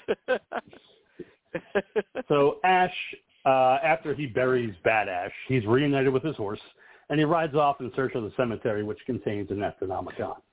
Once he's there, he finds out that there's not one book, but there's actually 3. So I was like, well, which hold one on. do I have to get? No one said anything about 3 books. Yeah. And it's like, well, which one is going to be the one that I have to get? So you open up the first book, and it contains a vortex, which sucks him into the book, to which eventually he fights his way out of. And it leads to him having the long face, where he's got a huge long face, and he shakes his head once, still not right. Shakes his head twice, still not right. The third time, he's like, okay, got it. My face is back. I'm good. Whoa. You know, I can go back to find out which one it is. So he's like... Again, going very, very Warner Brothers with this stuff. You know, you can tell Sam Raimi is having a great time. He's definitely not trying to go hardcore horror with this. He's having fun, and he's tapping into all of his best childhood memories to try and bring those images to the screen. Yes, and it's so much fun. Like I said, when I watched it this time, again, I had so much fun. I was laughing. I was enjoying the slapstick of it, you know, seeing the long face and the long arms. And then when he gets to the second book, he reaches for it, and it bites down onto his hand. And then it flies up and bites his face, and it's flying around and flapping the book pages at him. God damn it, that's not the right one. You know? And it's just it's the entire time. And then after it points at it, you know, after it's done and it's back on the ground, he points at it going, I'm going to get to you later. Yeah.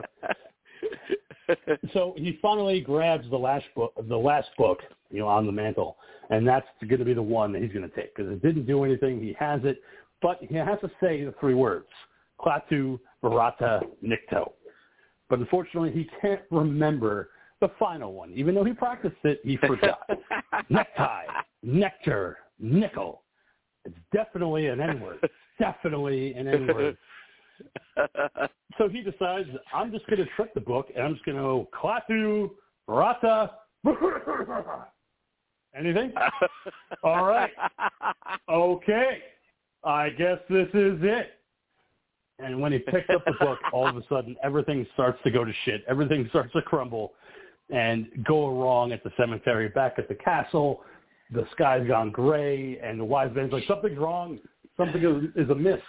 Something just doesn't work. No something happened. So, yeah. again, Meanwhile, back at the cemetery, we have tombstones flying out of the ground. Left and right. Great effects, by the way. Yes. I was really enjoying this. And while he's trying to run out of the cemetery, bones are reaching up out of the graves, grabbing him, dragging him to the ground, and then we have again Three Stooges moments where they're trying to take the book from him. He's trying to hold the book, but at the same time, now we're sitting there having the classic Three Stooges poking the eyes, pulling the ears, pulling the tongue. Him trying to block the shot, and then they hit this from the sides. Just all classic Three Stooges stuff going on here. It's like, again, if you're expecting Evil Dead 1 and 2, you are not going to get in this movie in any way, shape, or form.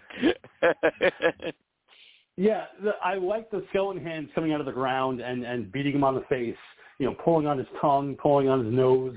He puts his hand up, the Stooges style, to block it. My favorite was where he looks off camera and goes, oh, oh, oh, and then all of a sudden all the skeleton hands come at once and punch him right in the face. It is the best moment. Because all of a sudden, every single one of them hits him in the face, and all of a sudden he gets up and he's like, I'm going to go back to the castle. I'm out of here. But it's just, again, Sam Raimi having a fucking great time beating the fuck out of Bruce Campbell. The whole time. Yes, exactly. I was like, Sam Raimi's got to have fun. He's got to be laughing. Yeah, because, again, we don't have tons of Caro syrup to sit there and douse Bruce Campbell with and drown him in this shit. Sam Raimi's like, I got to come up with something to fuck with him. We got to do something to him, man. He was sitting, off in a trailer somewhere going, we got to find a way to fuck with Bruce. He's like, we got to do something, man. We got to make some props. We got to do something and sit there, hit him. We got to sit there and mess with him. Three Stooges style, but not tell him what we're going to do. And, yeah, that's going to be funny. I'm going to sit there and film it, and let's do that. I don't think he knew about those punches coming out of nowhere. I'd like to think that Bruce had no idea that they were all going to come out at once and punch him in the face. I was like, that's a legitimate reaction to having a bunch of skeleton hands punch you in the face. And he sold it, and it was just so great.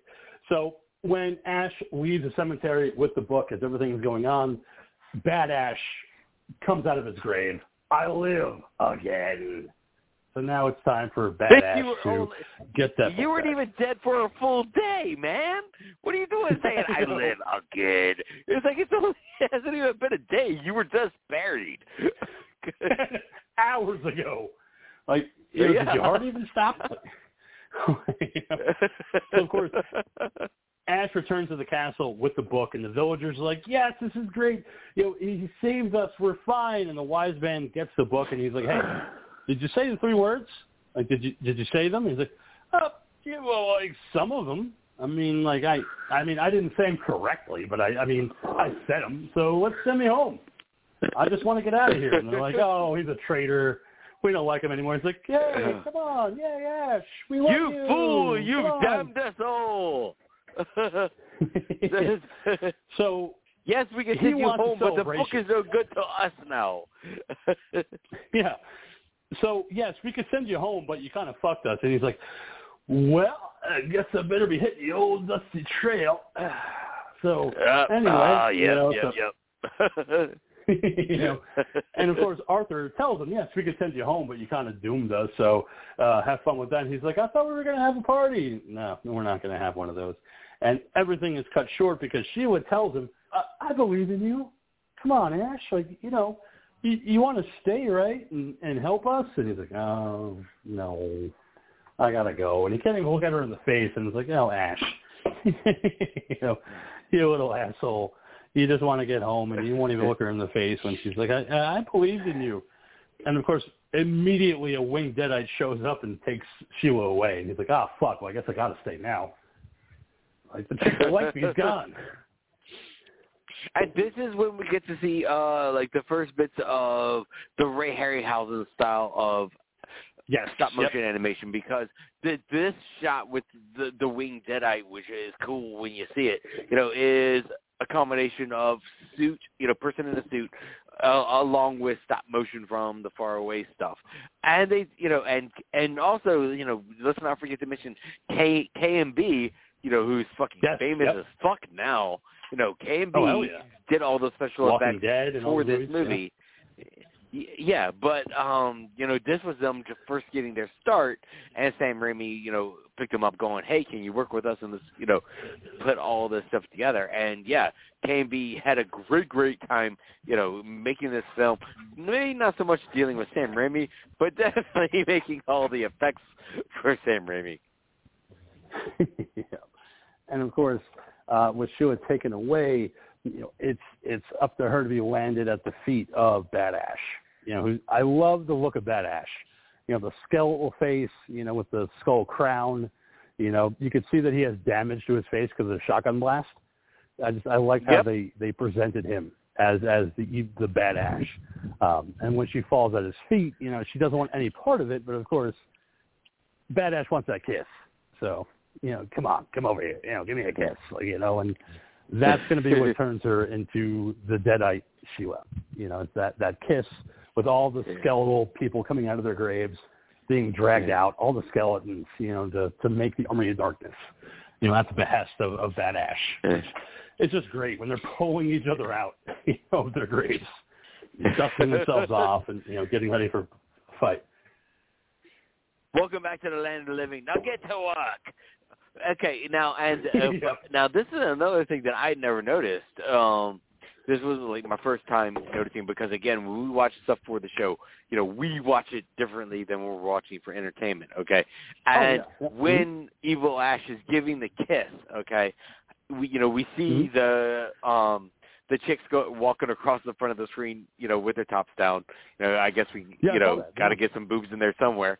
But I didn't realize that during the kiss, that's when we have Sheila actually losing her top as well, and we almost have some disturbing stuff going on in the background there with Evil Ash and Sheila, and we just don't actually see it. And I had never noticed that it was going further than just a kiss, and I was like, oh fuck, that's some he's bone shit daddy going on in the background.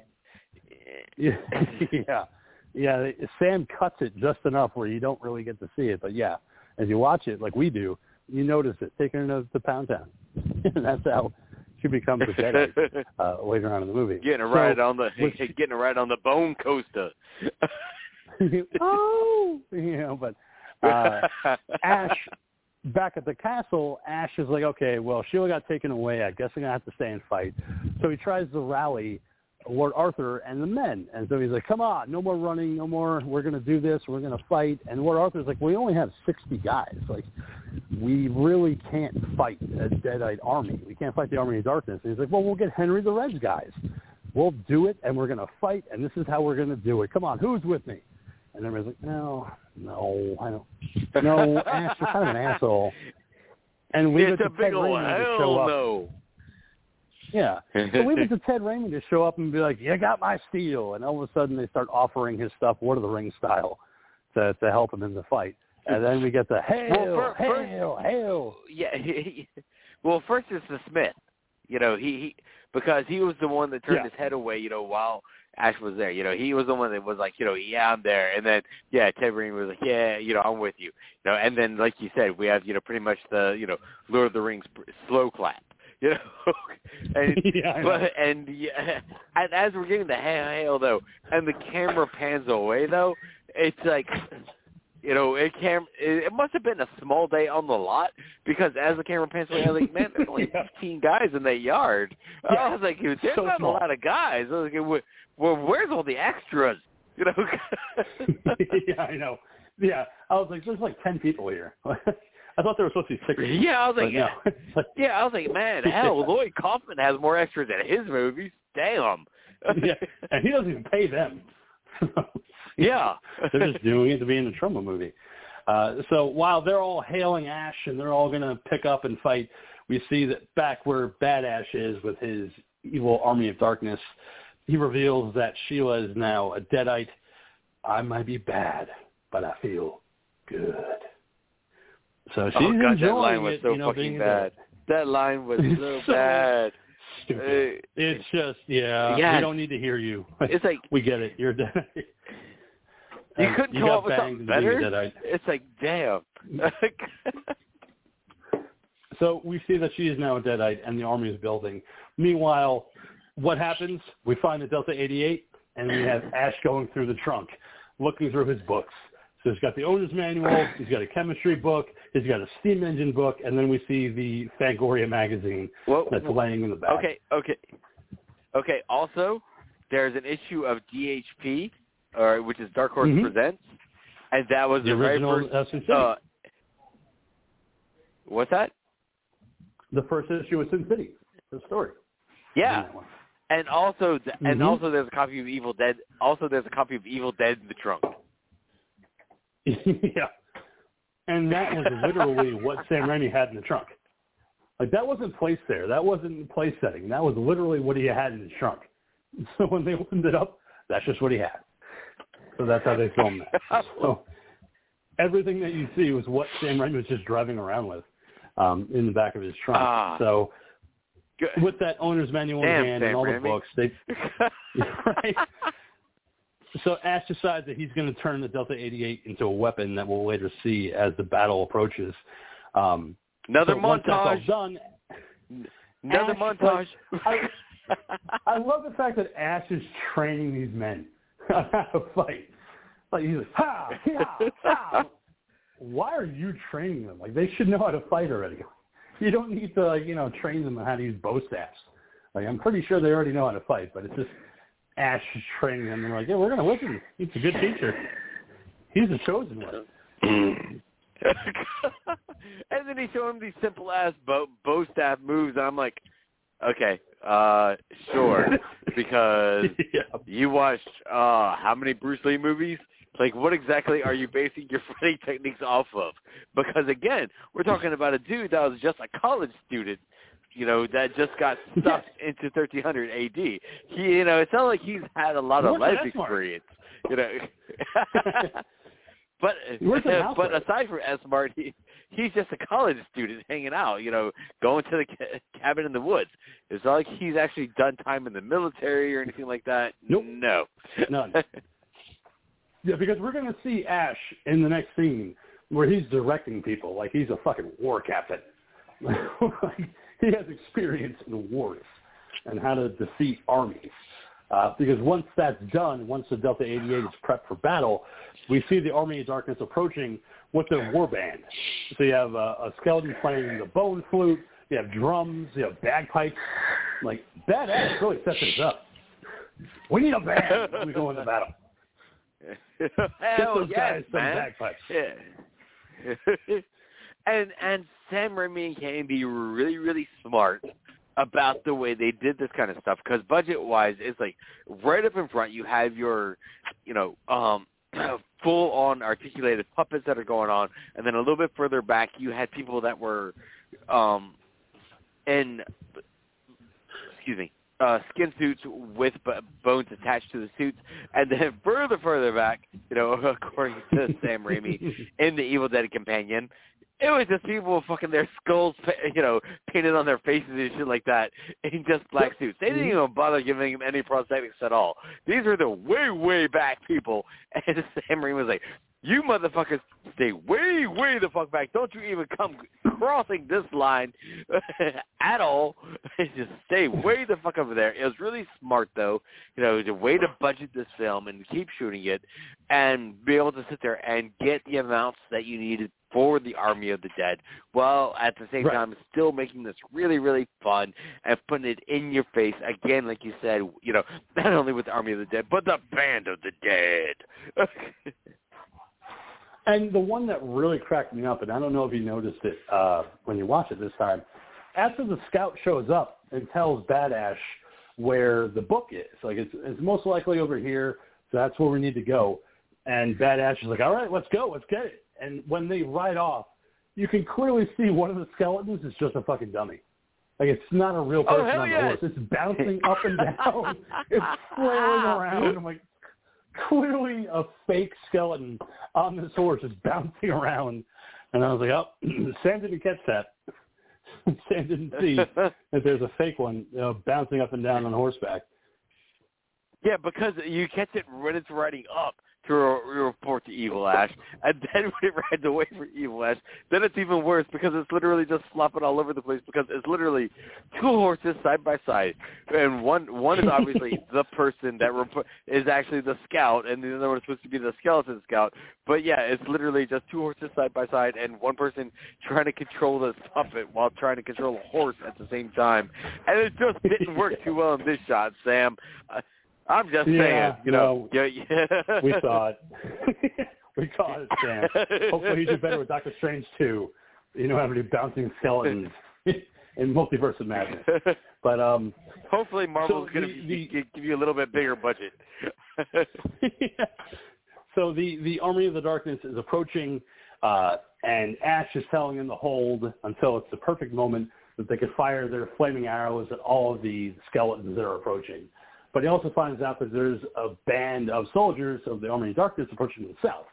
So it's like, okay, now we have to go over there and try to battle those off. Meanwhile, Bad Ash is just kind of watching everything. He's angered that his army is losing desperately to the men that Ash has in his command. So finally he just decides to say, pick your bones up. Come on, men. And sally forth. Yes, but why is this Army of the Dead losing to good Ash? I don't know. Maybe because Ash taught them how to make fucking gunpowder, because he has a chemistry book, and all high school chemistry books teach you how to make gunpowder. Yeah. You know, he's a hick. So while all this is happening, the Army of the Darkness, the skeletons, have a battering ram. So they can get into the castle. They can take down the fortified gate and then get their way in. So the men inside the castle decide to try to fortify it, but it doesn't work. The battering ram is better used by the Army of Darkness. They break down the gate and start invading and attacking everybody inside.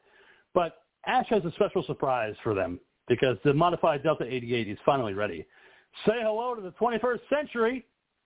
And all of a sudden we see that the Delta 88 is a fucking tank with a huge-ass blade on the front.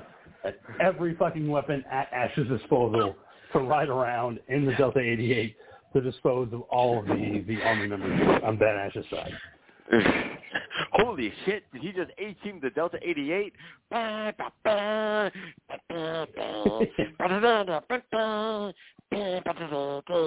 they didn't even have B.A. Baracus welding at any time during the sequence.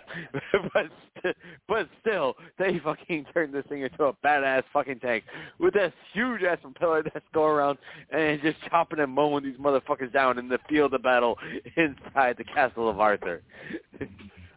And but he's having a great time. Yeah. He's got the fucking steam whistle going on too. You know, he's got fucking shotguns going on. People climbing on. He just goes bye and blows them away. And he's got the fucking steampunk goggles going on. He is straight up, you know, Mark Twain. Excuse me. Connecticut Yankee King Arthur's court, just having a great time.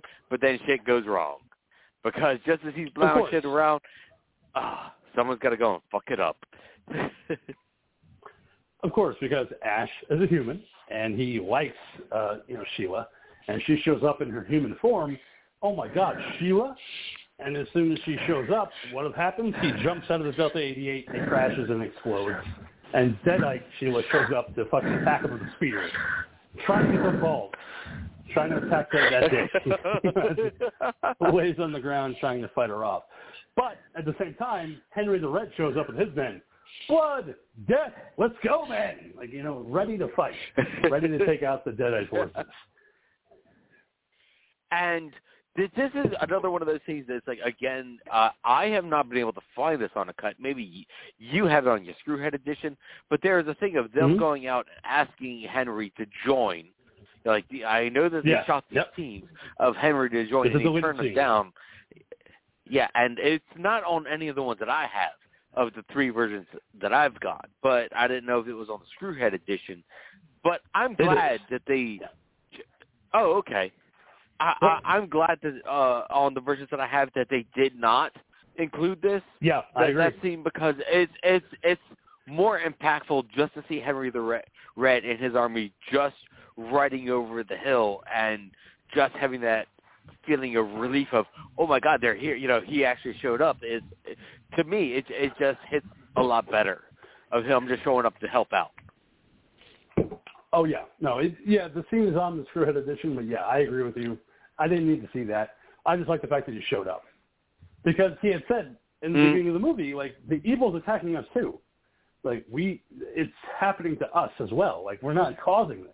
Yes. Like, it's happening to us, and, you know, we're not doing anything about it. So when they just show up at the end and like, yep, reinforcements. That's what we need to fight for the rest of this battle.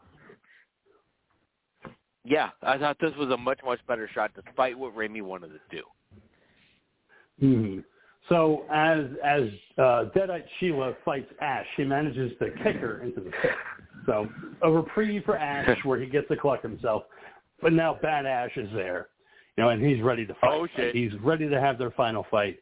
You know, let's get it done. They're fighting on the castle walls, you know, swords and back and forth until Ash finally manages to set Bad Ash on fire. And he's like, well, it's done. Like, I set him on fire. There's really nothing more. I guess it's done. But Bad Ash isn't done. Because when he returns, he's full-on skeleton mode, eyes and everything. It brought me back to, like, Return of the Living Dead. With the one skeleton that popped out of the grave. Right before Party 45. Yeah. You want a party? I was like, yeah, it looks just like that. I was like, did they borrow it from Return of the Living Dead? Because it looks like that, just with a skull helmet on. When he climbs up and he's like, I'm going to fight you, Ash. Oh, I'm going to get you. But Ash is a little bit smart, and he knows just what he has to do. So he falls from the castle. Bad Ash is in chase, but he lands on a catapult. Doesn't realize he's on a catapult, but he is. And he's like, this is the final thing. You know, I need the book. I have the book. But Ash shoots his hand off, which has the book in it. He's like, huh? So long, Bad Ash. And when he fires at that catapult, you see Bad Ash go flying off into the night and exploding. I just love the fact that he fucking exploded. What? Okay. I guess Dead Ash just fucking burst and explode? Yes, and again, no, because he was sitting on the bag of gunpowder. That was on the catapult. There we go, okay. Yeah, it was on his back, that's right. Yeah, because when you see it fly away, the gunpowder's on his back. Because all of a sudden I was like, well, he exploded. I was like, no, you're right. He did have that bag on his back as he exploded. But again, Sam Raimi having fun and going Three Stooges. But, you know, as he cuts the rope from the catapult, you know, as Bruce Campbell, you know, cuts the rope, you know, you have the whole skeleton come apart and go, wah! You know, because it's, you know. And I was like, okay, here we go. Yeah, Three Stooges again. Sweet. Mm-hmm. But now that he has the book and everything's under control, the Army of Darkness falls, Bad Ash is dead, so everything can return back to normal, including Sheila, who we've never seen this in an Evil Dead movie before, where if you destroy the evil, you can become normal again. Like, it's never been used. Because once you're evil, and you have to be killed. You know, that's it. Like, it's not like a vampire, where if you kill the head vampire, you know, you become normal again. So it was kind of cool to see that in this movie, that once Bad Ash is defeated and the Army of Darkness is defeated, Sheila can come back and be normal again and live her life. I kind of like the fact that Sam Raimi included that. Yeah, it's a nice different spin on it, you know, for that. But then we have Henry the Red, you know, yelling, "We won the day! Woohoo! Yay! Hail!" Like, you know, I love that Bruce Campbell has his hands up. He's like, "Yay, we did it!" It's like, you know, they have this celebration where Henry the Red reunites with Arthur so they can become a complete unit again, which is important. You know, the fact that they're reunited, you know, they're not enemies anymore. You know, they could become friends and allies and live out their days. But, of course, Ash needs to go home. Like, He's not meant for this time period. He has to go home. So, of course, the wise man makes a potion for Ash to drink. But once you drink the potion, you have to recite the words. Klaatu, Varata, Nikto. Yeah, no problem. I got it. It's going to be fine. So I'm going to drink that and return to my home place. I'm going to give Sheila a little kiss before I go. Did you see the bad ending that they wanted to have at the end of the movie? Yes. Which, to me, I liked it, but I can get why the studios didn't want it. Because it's Ash fucking up once again. He takes 7 drops instead of 6, and then he wakes up in the post-apocalyptic future with a beard and long hair. And he's like, I fucked up, no! You know, I kind of liked it, but yeah, I can get why the studios wanted the happy ending. Like they wanted to give Ash the happy ending. The original ending, it's like, yes, that is more in line with Evil Dead, and definitely more in line with the way Sam Raimi likes to fuck with Bruce Campbell. But on the flip side, though, man, you can't go wrong with the ending, man, because it's like the ending. He rides off, he does his stuff, and it goes back to the present, and it goes back to the flashing blue light, and it goes back to him talking to another Ted Raimi now, you know, going, yes, I could have stayed, I could have been king, you know, I could have ruled it all, you know, but I needed to come home, I needed to be here, you know, back at home, and he's like, yeah, you know, and then a hot-ass female coworker comes and goes, you know, I really liked your story, you know, oh, that really happened. She was a customer. And then, she was a customer, okay. But, you know, then, you know, that goes on. And then the lights start to flicker, and a Deadite shows up. And then we get this fucking cool-ass fucking shootout scene between him, you know, Ash with a Winchester repeater now, you know, because, again, he apparently likes Winchesters. Oh, no, now he's gone to Winchesters. From Remington to Winchesters. You know, and it's just a great shooting scene. But, you know, fun acrobatics going on throughout the entire thing because it's just a Deadite. It's just hopping all over the fucking place, you know, and him taking out the Deadite, excuse me, and then after he takes out the Deadite, you know, grabs the girl, you know, rips off his shirt. He's still got the shirt underneath. He still has the metal hands, you know, and then he says the words, King. Yeah, we'll get to it, because I want to, you know, talk about that a little bit. But, yeah, when he returns back to the modern times, like I said, with the blue light, and he's talking to Ted Raimi about it, he's like, yeah, I could have been king, but I really needed to come back to my own time. And Ted Raimi just has, like, the fist under his chin. He's like, did you say the words right this time? Well, yeah, I mean, mostly. I mean, you know, I did. So then, like you had said, Monkey, you know, he's pricing out items, and a customer shows up, and she's like, hey, you know, that whole thing about you being king, I mean, that was kind of a cute story. He's like, yeah. And that's when you get the Deadite showing up. I'll swallow your soul. And he shows up, grabs the Winchester. Who are you? I'm Ash. Housewares. And then riding on that cart, he shoots her, and then she bounces off of the trampoline, does a bunch of flips, 33 shots from that Winchester repeater until she's dead and falls at the feet of Ash, who rips off his smock, and he has the shirt underneath. And, of course, like you had said, that girl shows up, he kisses her. Sure, I could have stayed in the past.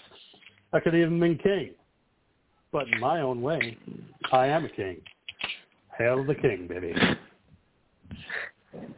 As we close out the credits. So, Army of Darkness, yeah. I mean, you know, again, like I said, it's not my favorite of the series. I always go back to the original because it's just so guerrilla-style filmmaking. It's actually really scary in certain parts, but Ash really is the king. And when I came up with my moniker for the show and for, you know, Facebook, the King of Horror, Andy G., that's who I modeled myself after, was Bruce Campbell as the king. Hail the king, baby. I always like to say when I did my countdowns back in the day for October when I presented my YouTube videos. Now it's a little different doing the podcast, but either way, it's a great way to end the trilogy. I know that they wanted to do a part 4. It never happened. It's the last time that Bruce Campbell was a leading man in the movie. But we got Ash vs. Evil Dead out of it for 3 seasons. Not going to lie, great series. All seasons were great. But season 3 does take a Army of Darkness ending. So I know you haven't seen it yet, Monkey, but once you do, you'll appreciate what to do with Army of Darkness because they incorporate it throughout the entire season. Oh, okay. But so yeah, it's man, all it's about like that.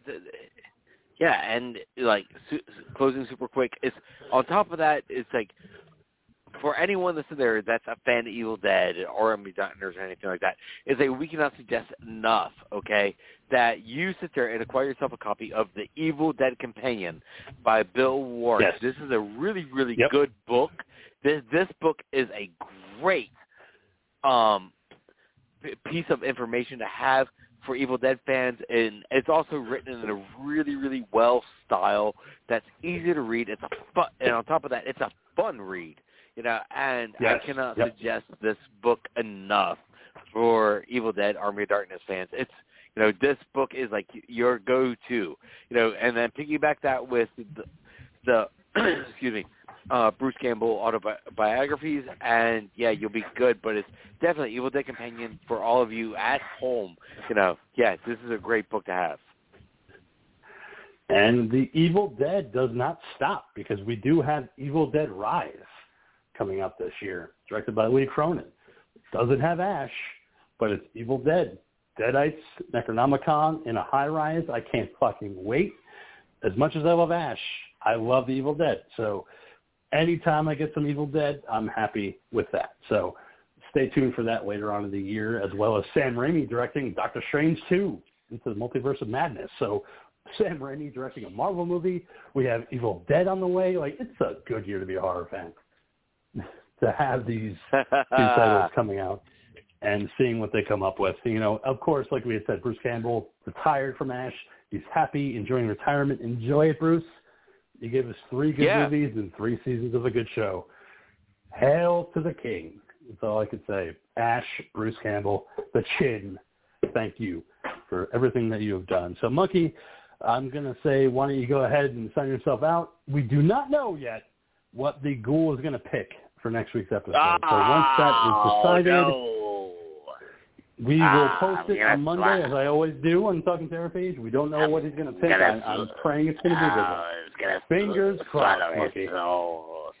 Swallow his soul.